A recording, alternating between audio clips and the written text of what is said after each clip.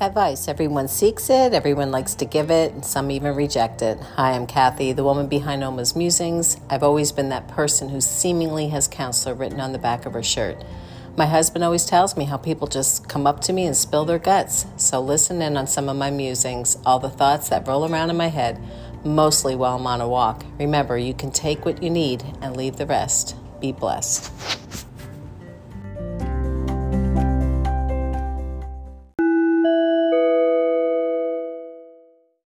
Good morning. Well, I know it's been a long time since I've done a podcast, and I put it on my tasks for today list on my whiteboard. And I'm so grateful for the Bible verse that popped up on my YouVersion app or my Bible.com app. It comes from Ephesians chapter 4, verses 31 through 32. And I read from the NIRV version. I'm not sure what that means, but I really like this version. But just know that I always check other versions if I feel like the translation is a little too watered down, because I really don't like when anybody waters down God's word. Wow, it's hard to say. So I'm going to read it to you. It says, "Get rid of all hard feelings, anger, and rage. Stop all fighting and lying. Don't have anything to do with any kind of hatred. Be kind and tender to one another. Forgive one another just as God forgave you because of what Christ has done." Wow, there is just so much in this Bible verse. Well, verses, it's two of them. And the first thing I always do is, when I read something like this, I know it's human nature for us to go, yeah, wow, so-and-so, man, they just show all kinds of anger and rage and hard feelings, and that person's holding a grudge and all of that. But what I have learned to do, what has kept me like sane and emotionally healthy, is take a look inside and see where I have done that, or even if I'm doing that right now. So it just reminds me about what goes on social media. And although I've been guilty of doing this in the past, and I'm never ashamed to admit when I've been guilty of it, I'm very careful nowadays.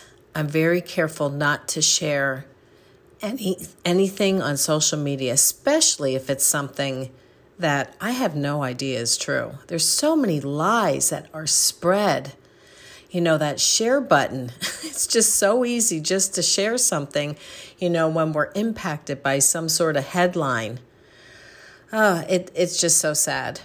And I have said this to many people, and mostly to younger people. If what you believe in and what you're sharing in any way shows hatred to another group, don't do it.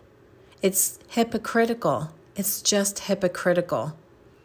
And again, I know I am not 100% innocent of never doing this. But this whole Bible verse, when I look at it, if we do these things, it benefits us. First and foremost, it benefits us. Well, I should say first and foremost, it pleases God. And that is really what our purpose here is to please God.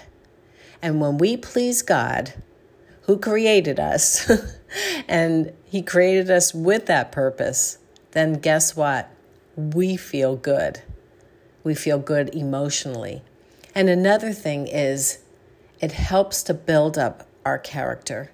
It helps to build up our character so that when we do try to share the gospel, people are going to be prone to, or I should say, they'll be attracted to that. Who wants to be around someone who is all negative and shows hard feelings, anger, rage, who likes to get in fights? They lie. They have a lot to do with hate, or they just spew that hate. That is not attractive. And that is not showing the character of God. We were born in his image.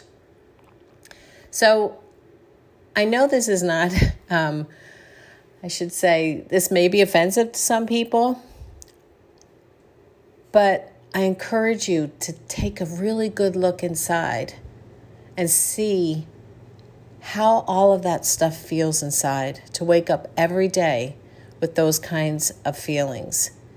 And yes, there's certainly something called righteous anger. In my mind, when I think of babies or children who might not know or don't have a voice, who might not understand things, standing up for them because somebody is doing some wrong against them, that is righteous anger. But we got to be careful. We just have to be careful. Again, if we make it personal and attack somebody personally, that's not God's will for us.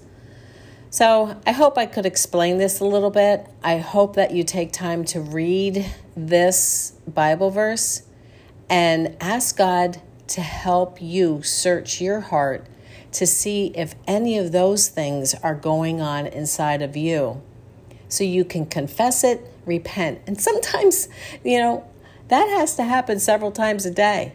But trust me when I say you will start feeling a lot better emotionally if you get rid of all that stuff.